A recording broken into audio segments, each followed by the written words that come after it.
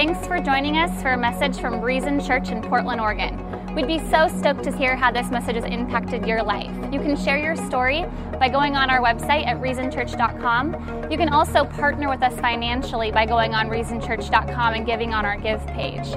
You will be helping people find a reason to live for in Jesus. I just am so pumped to be continuing in the voice control series, and the message that we have today really fits in well with Mother's Day. And the voice control series, if you are a guest and you're maybe like joining us for the first time, maybe your mom dragged you along, that was the Mother's Day gift. I was like, fine, I'll go to church, I'll do it, fine, Mom, and you're going with her today. We've been in this series called Voice Control, and all technology is heading towards voice control, but I've kind of discovered with my life at least, sometimes my voice is out of control. Like, we want to control things with our voices, but sometimes it's our voice that's out of control. We've basically been saying this concept that words matter. Would everybody say that with me? Words matter. And that the words you say about yourself and think about yourself can affect you. The words you say about others, they can have a detrimental effect. And you really have the choice whether to use your words to heal or to harm, to wound or to mend, that you can use your words like a sword, like a machete, or you can use your words like medicine. And so that's what we've been talking about. And today, I'm giving a message I'm calling Heart of Gold. Heart of Gold. And maybe some of the moms here are like fangirls from Neil Young. Back in the day, little Neil Young, keep on searching for that heart of gold. But would you look with me in the Gospel of Luke, chapter 6, and I do want to say, if you are a guest, maybe you're like, you don't know if you believe the Bible, I want you to know you've come to the right place, because our church exists to be a place where you can investigate Christianity. Churches that stifle questions create skeptics, and so we welcome questions, but I would propose this to you. Maybe if you're not even sure where you stand, I just want you to maybe lay those objections aside and think, how different would your world be if you lived out these truths? How different would your job be, your environment be, your family be if you took these words of Jesus seriously? So look with me in the Gospel of Luke, chapter 6, verse 43. We'll put it on the screen for you as well. Jesus says, "A good tree does not bear bad fruit, nor does a bad tree bear good fruit. For every tree is known by its own fruit." He gives a very simple metaphor. Men don't gather figs from thorns, nor do they gather grapes from a bramble bush. That's like kind of a spiky weed. He said, "A good man out of the good treasure," everybody say treasure, "of his heart brings forth good, and an evil man out of the evil treasure," everybody say treasure, "of his heart brings forth evil. For out of the abundance of the heart, his mouth speaks." Now, I read a study from the University of California talking about words, and it showed that men, on average, in a day, speak about 7,000 words. Okay, it's men, University of California. An average day, men speak 7,000 words. Women, on the other hand, speak 20,000 words on average. And that kind of explains a lot of dynamics in my marriage. I come home and just like, "Why aren't you talking to me? Why aren't you saying anything to me?" It's like, I hit my quota. I already reached it. I hit the quota for the day. You have twice as many as I do. Yeah, but if you were to look at the words that you speak, it might be interesting to kind of examine that. And I want to take a moment and even honor my wife. My wife, she's sitting in the front row with my mother-in-law as well. Happy Mother's Day to you both. But my wife, I want to honor her for a second. In addition to leading worship here, she's also an amazing wife, a fantastic mother to our little boy. But she just has that crazy work ethic. And so on top of all that, she's got a little side game going on where she does transcription. Her mom was a medical transcriptionist, but she does like captioning for videos. She's got those furious fingers. Her words per minute could put any of you to shame. But she's a transcriptionist, and hopefully the robots don't take her job. They probably will. That's where everything's going. I'll have a computer program for that soon. But she transcribes, speeches or videos or medical stuff or really anything. And I want to ask you this question. What would it be like if you saw a transcript of every word you ever spoke? What would that show about you?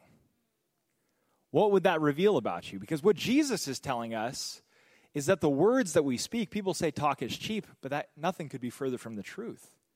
Your words reveal who you really are.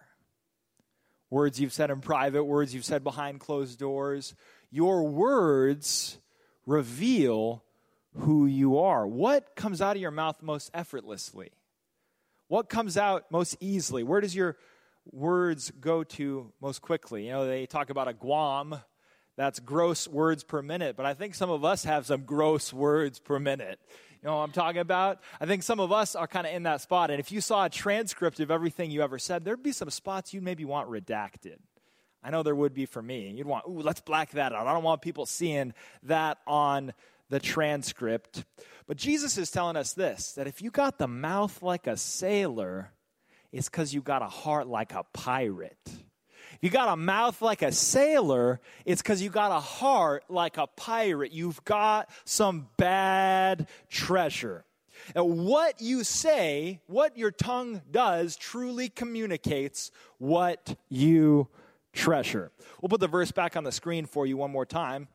He says that a good man out of the good treasure that's in his heart brings forth good, and an evil man out of the evil treasure that is in his heart brings forth evil.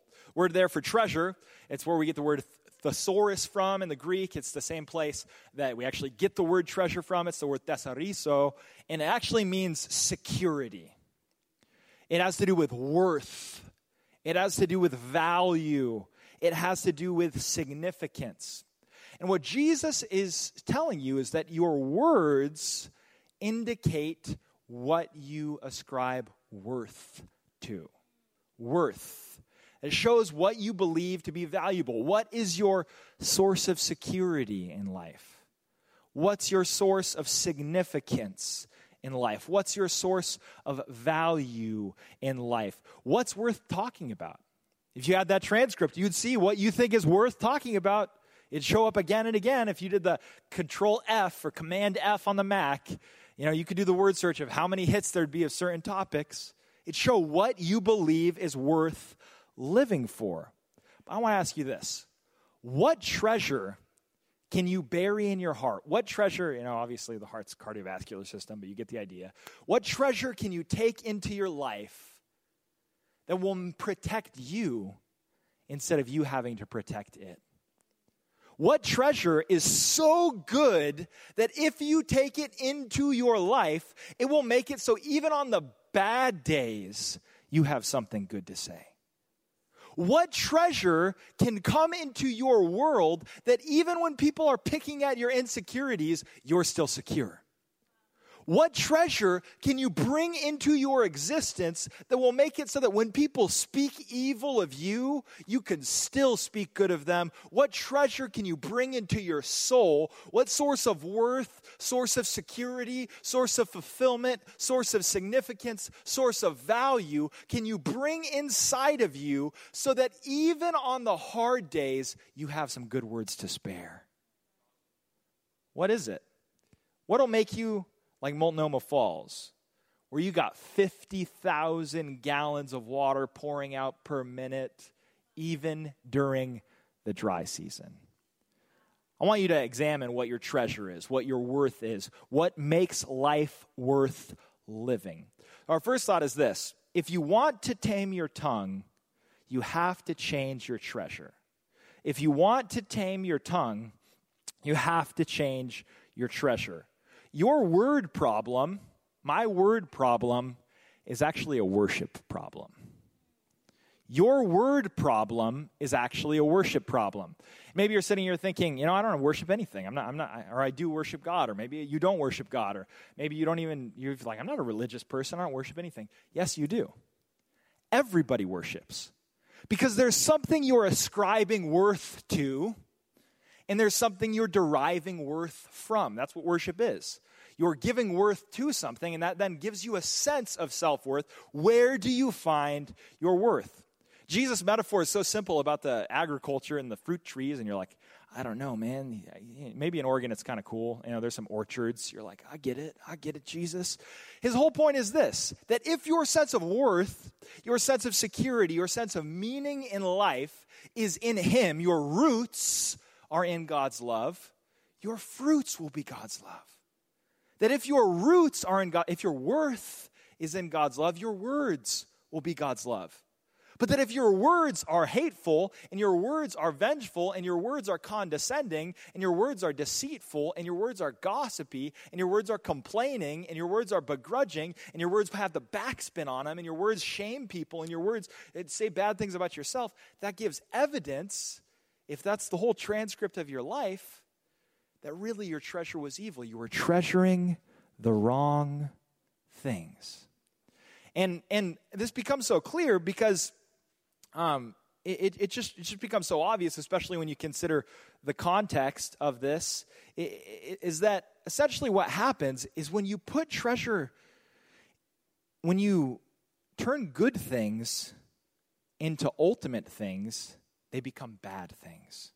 When you take a good thing, could be anything, could be your career, could be that boyfriend, that girlfriend, it could be people's respect, it could be sex, it could be money, it could be adoration, admiration, fame, anything in life. And it could be an actual item. It could not be an item. It could be something more abstract, just like that you want people's respect. Could be anything. When you take that good thing and you make it an ultimate thing, here's the deal.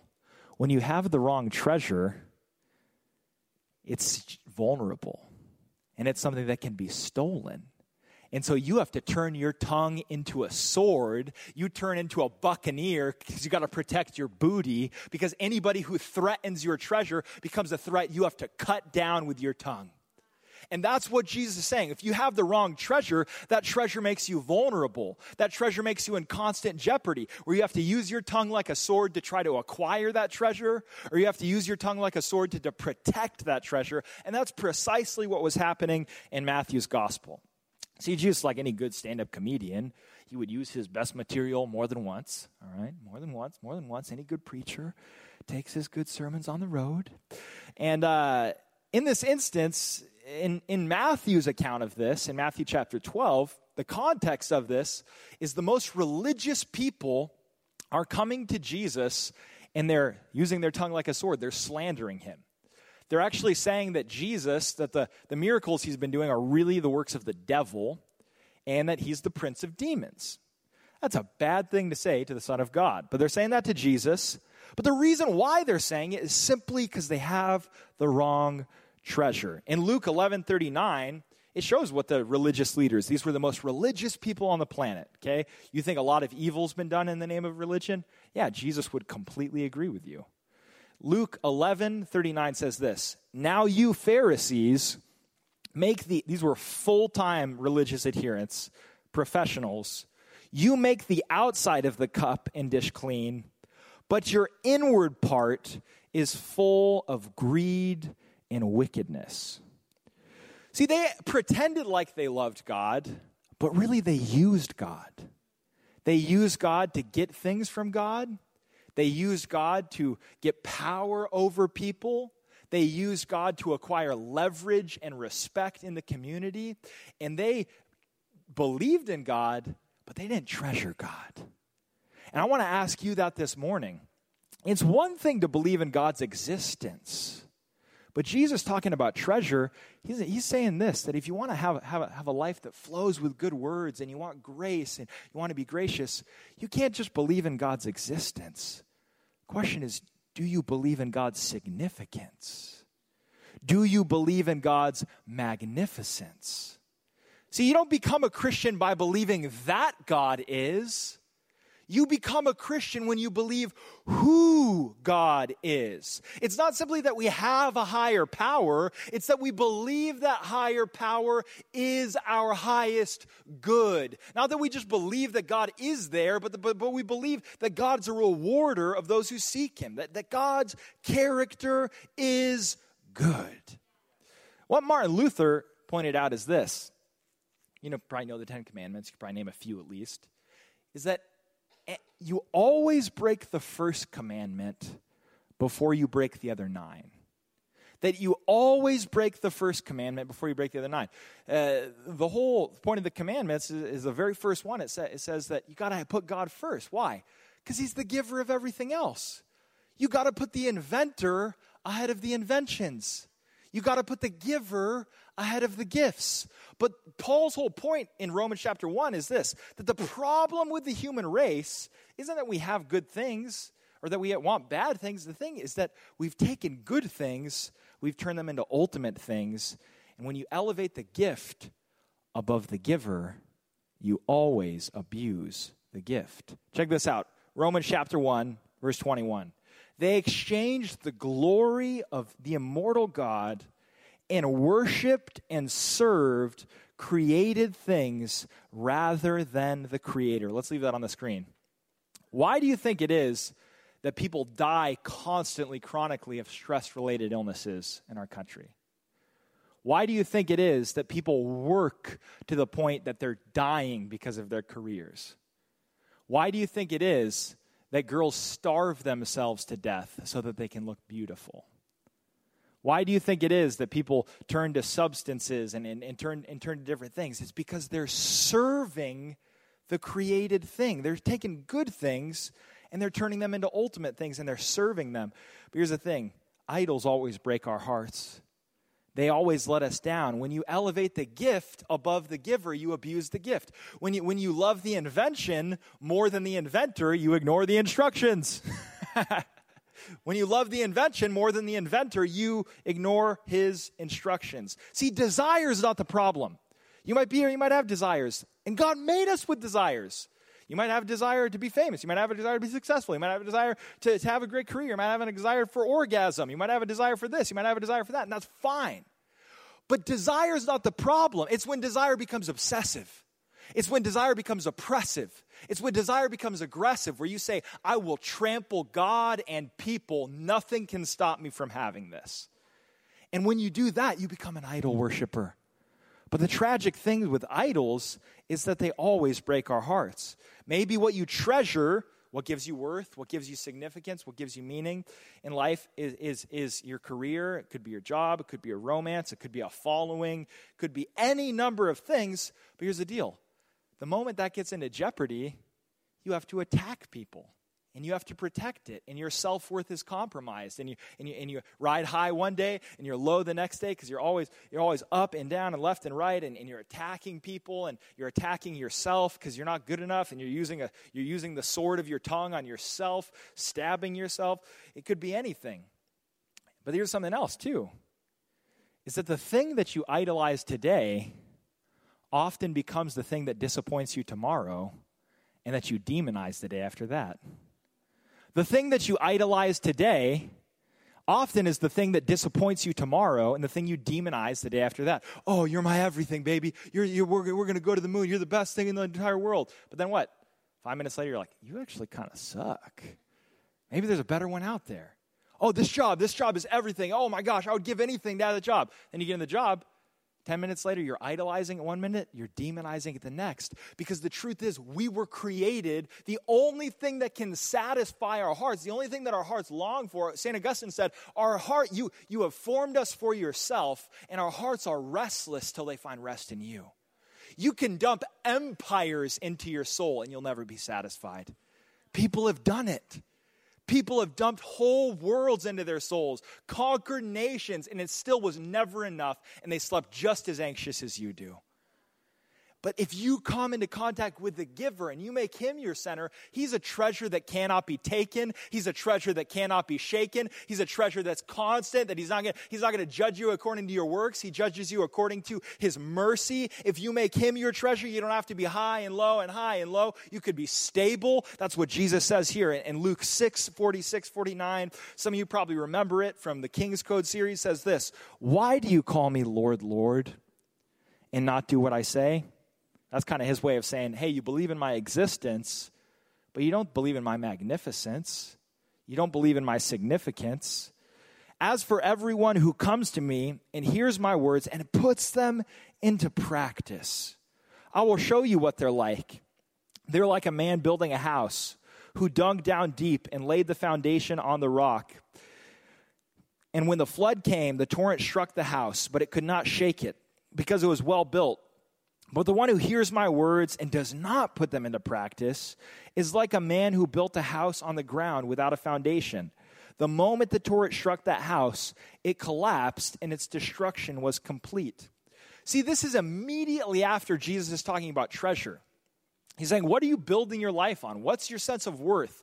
What's your sense of security? What's the foundation of your existence? When I'm your treasure, you won't tolerate me. You'll trust in me. And you'll do what I say. And he's saying you're building this foundation, but when you find your value, your worth, your significance, your security, in anything else but God, you treasure something that can be taken away. It's just a matter of time till your mouth is filled with cursing. If you treasure something that can be taken away, the floods are going to rise, the waves are going to come.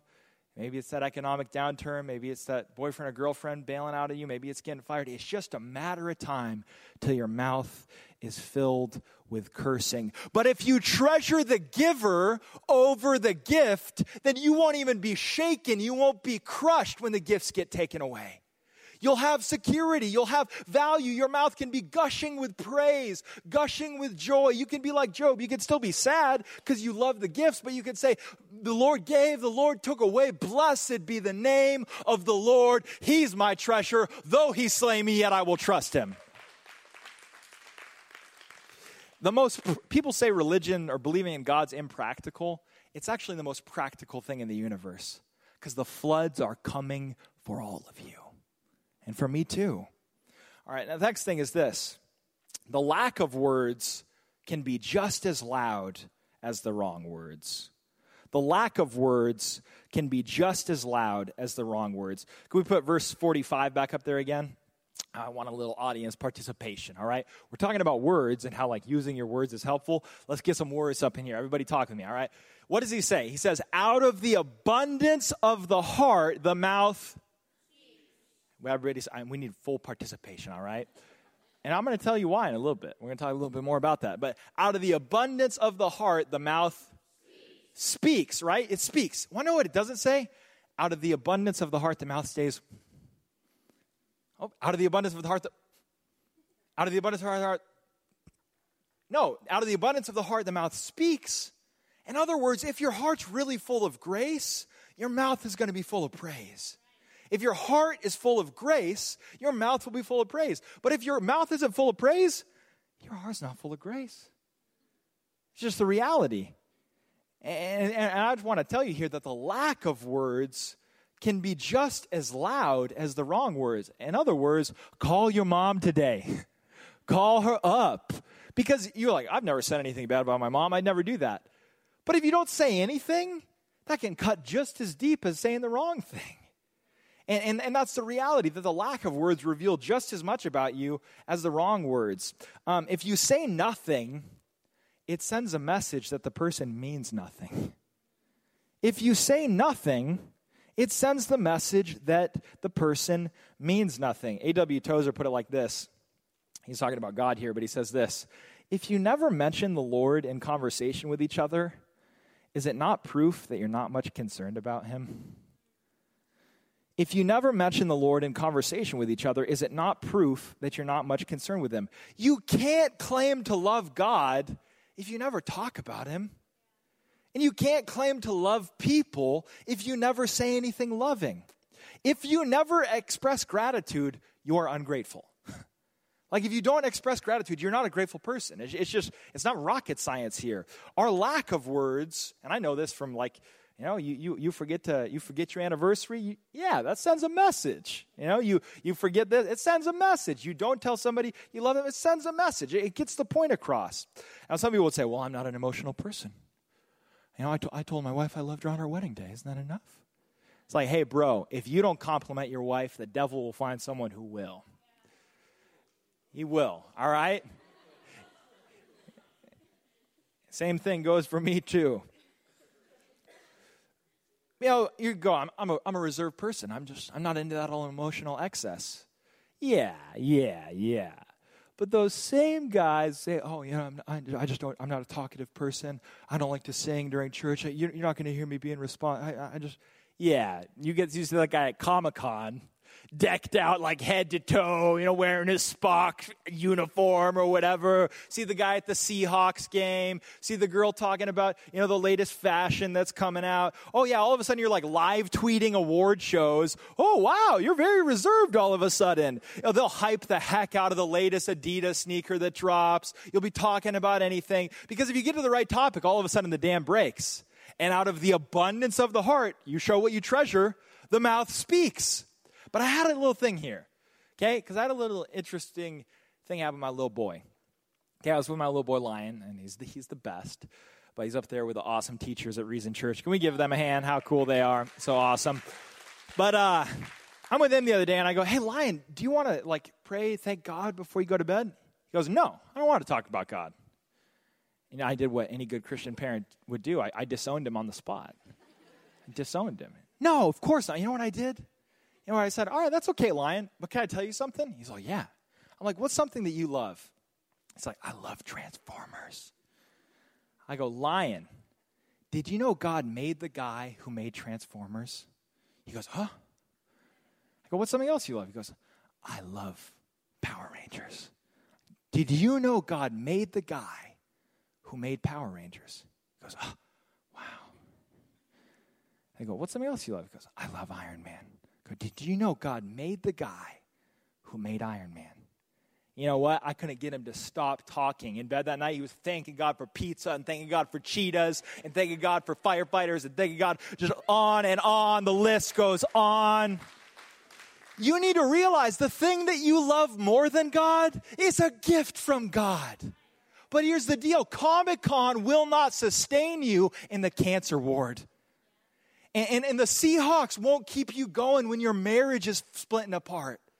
If you put anything else as your identity, it's a spouse, it's a relationship, it will not keep you going. It won't have your mouth speaking forth praise. It'll be this insecure, fragile treasure that you have to constantly protect. But if you make God your treasure, he'll protect you.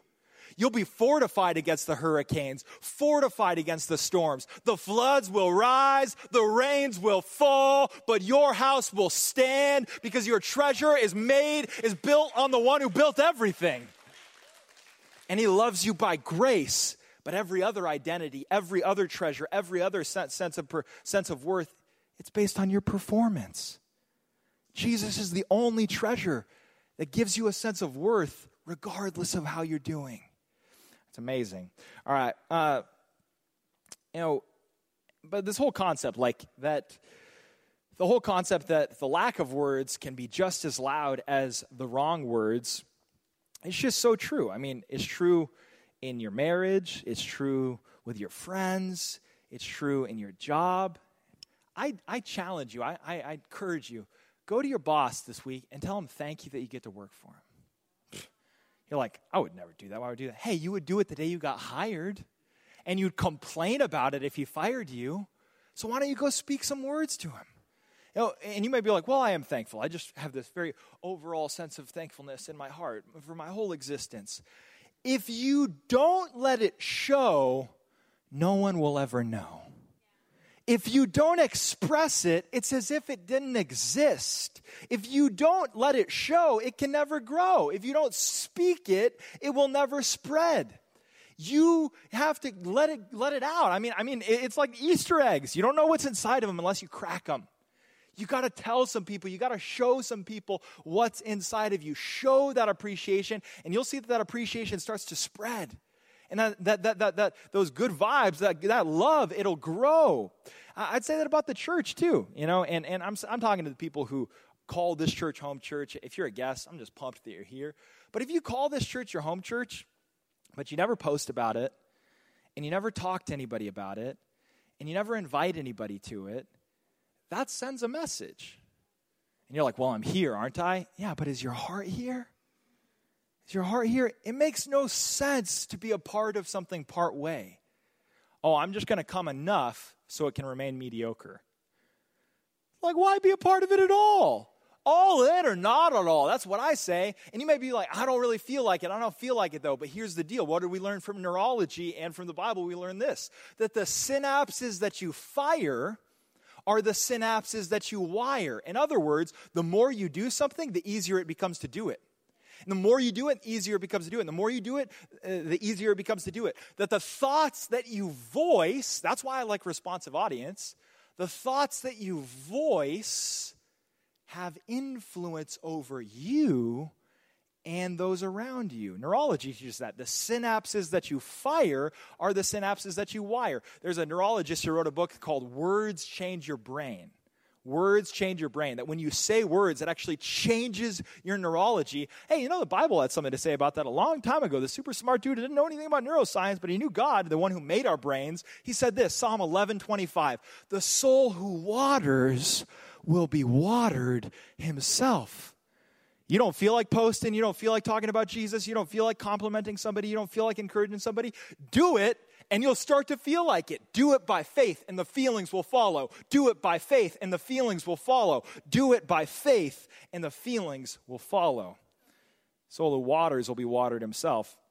But you might be here, and you may think, well, I don't really say much of anything to anyone. You know, I don't talk to anybody. I can't really say anything. Hey, out of the abundance of the heart, the mouth speaks. That says something about what's in your heart too. What does it say your heart's full of? Self-consciousness, self-hate, self-loathing, insecurity, sadness. But you know what the essence of sin is? You sit here and you say to yourself, yeah, okay, God loves me, but I don't love myself. I hear people say, oh, God forgives me, but I can't forgive myself. You know what the essence of sin is? The Bible says everywhere, the essence of sin is to put your throne above God's throne. And what we're all doing when we do that is we're saying, my verdict on myself carries more weight than his verdict. My opinion of myself, other people's opinion of myself, carries more weight than God's opinion of myself. The Greek word for confess is homologeo. It's a court word. It actually means to say the same thing. And when you confess Jesus as Lord, want to know what you need to do? You need to keep confessing him as Lord. You need to keep saying the same thing. You need to keep saying the same thing. You need to keep saying the same thing. You need to say, I am loved by God. I am called by God. I'm chosen by God. I have a purpose from God. I have a reason to live for. He made me for something. I've got something inside of me. And when you fill your heart with praise, your mouth will start to flow with grace. And I've seen people at this church who are cowardly, timid, shy, afraid people. But as they start making Jesus their treasure and speaking his word over themselves, they start speaking words of love to other people. Man, some good stuff right there. One of the weird parts about being a pastor, it's honestly a privilege, but it's weird in the sense that not everybody gets to do it. Not weird in the bad sense. I actually count it like one of the greatest privileges to do this, but it is unusual, is that I get to be there for people in their hardest moments. I officiate funerals. I'm there and I watch the way families interact and moms and daughters and brothers and sisters, the way they interact when somebody's died. And I've sat there through many a eulogy. And it's interesting, the word eulogy actually means to praise, to speak highly of someone. But I had a thought. My thought's this. You'll be a lot better off eulogizing people while they're alive rather than when they're dead. And what we should do is we should just build a culture where nobody ever has to wonder about their standing with us, because we always make it clear, you stand under grace, you stand under grace, I love you, I appreciate you, I value you, you matter to me, I forgive you because Jesus forgave me. Why don't you eulogize people while they're alive instead of eulogizing people once they're dead? The world will be a lot better if we live like that. Eulogize them today. Eulogize them every day. Speak beautiful things. Your mom, your dad, your sister, your brother. If we always speak words of life, no one will ever have to be in doubt about where they stand with us. There's nothing worse than being in a circle of friends where you're like, do they even want me here? Do they like me here? Let's build a kind of culture. Let's be the kinds of people. And you're like, well, they don't say nice things to me. Hey, here's the deal. When you change your treasure, you become a leader. You be the first one. You be the first one to speak words of life in your marriage. You be the first one to speak words of life in your friend group. First one to speak words of life in your small group. Because Jesus is the ultimate leader. He loved us while we were yet sinners. And so we can love others while they're yet sinners. Let's follow the leader. Simon says, boys and girls. All right. Final thing is this. Treasure God's word, and it will change your heart. Reality is, none of us have hearts of gold in and of themselves. None of us do. You're like, that's very offensive. You should have met my great Aunt Betsy, She was a heart of gold. The reality is none of us have hearts of gold. Want to know how I know this? If I looked at your transcript, or if you looked at mine, we don't even live by the advice we give other people. You should never do that. Oh my gosh, that's ridiculous. How could he do? And it's like, 10 minutes later, down the transcript, you're doing the exact same thing. Forget the 10 Commandments. You're like, I don't believe the 10 Commandments. We don't even live up to our own moral codes. You don't even live up to your own moral code. None of us do. None of us have hearts of gold. But you know what the thing about Jesus? He got that Midas touch. Jesus got the Midas touch, man. You let him into your heart, he'll change your heart. There was a passage, you should get this one inside of you, get it on lockdown. Psalm 19, 10-14 says this. This was written by David. What was David known as? David was known as the man after God's own. He says, he's talking about God's word here. He's talking about God's law. He says this. They're more desirable than gold. Everybody say gold. Even the finest gold. They're sweeter than honey, even honey dripping from the comb. By them your servant is warned, and great reward to those who obey them. How can I know all the sins that are lurking in my heart? Man, think about that. I don't even know what's in my heart. How can I know all the sins lurking in my heart? Cleanse me from these hidden faults. Keep your servant from deliberate sins. Let them not control me. Then I'll be free of guilt, innocent of great sin. May everybody say this together. May the words of my mouth and the meditation of my heart be pleasing to you, O Lord, my rock and my redeemer. I don't read the Bible every day because I'm a pastor. I read the Bible every day because I'm a sinner. And I know I need it. And I know that if I'm not in God's word, I'm going to blow my life up. I'm going to blow everything up. I started reading the Bible every day way before I was a pastor. I started reading the Bible every day just because I saw how insane this world is, and I had been a victim of injustice, and I'd seen so much evil, and I just went, man, God, I need you. I need your word. And David, he is so cool. He doesn't just see God's existence. He sees God's magnificence. He sees how good God is, because when you water yourself. The more you do something, the synapses that you fire are the synapses that you wire. The more you do it, the more you're going to start to love it. But I read God's word every day because I know I need it. And if you want to change your word, get into his word. If you're saying things you regret, if you got things in your transcript you want redacted, hey, start getting into his transcript. Start getting into things that he said. I'd encourage you to memorize Scripture. You're like, I don't got time for that. You kidding me? I don't have time to memorize Scripture. No. I know you. You memorize rap songs. People memorize like whole mathematical formulas. They memorize medical terminology. You meet people who can like quote entire movies, every line of Monty Python and the Holy Grail. You're capable of memorizing. David said this. He said, how can a young person clean up his act? How can he clean up his way? He said, by taking heed according to your word. Your word I've desired it greater than anything. Your word I have hidden in my heart, that I might not sin against you. Let the words of my mouth and the meditation of my heart be pleasing to you, God, my rock. Let's put that on the screen one more time. And my redeemer. If you make anything else your treasure, your words are going to be full of insecurity.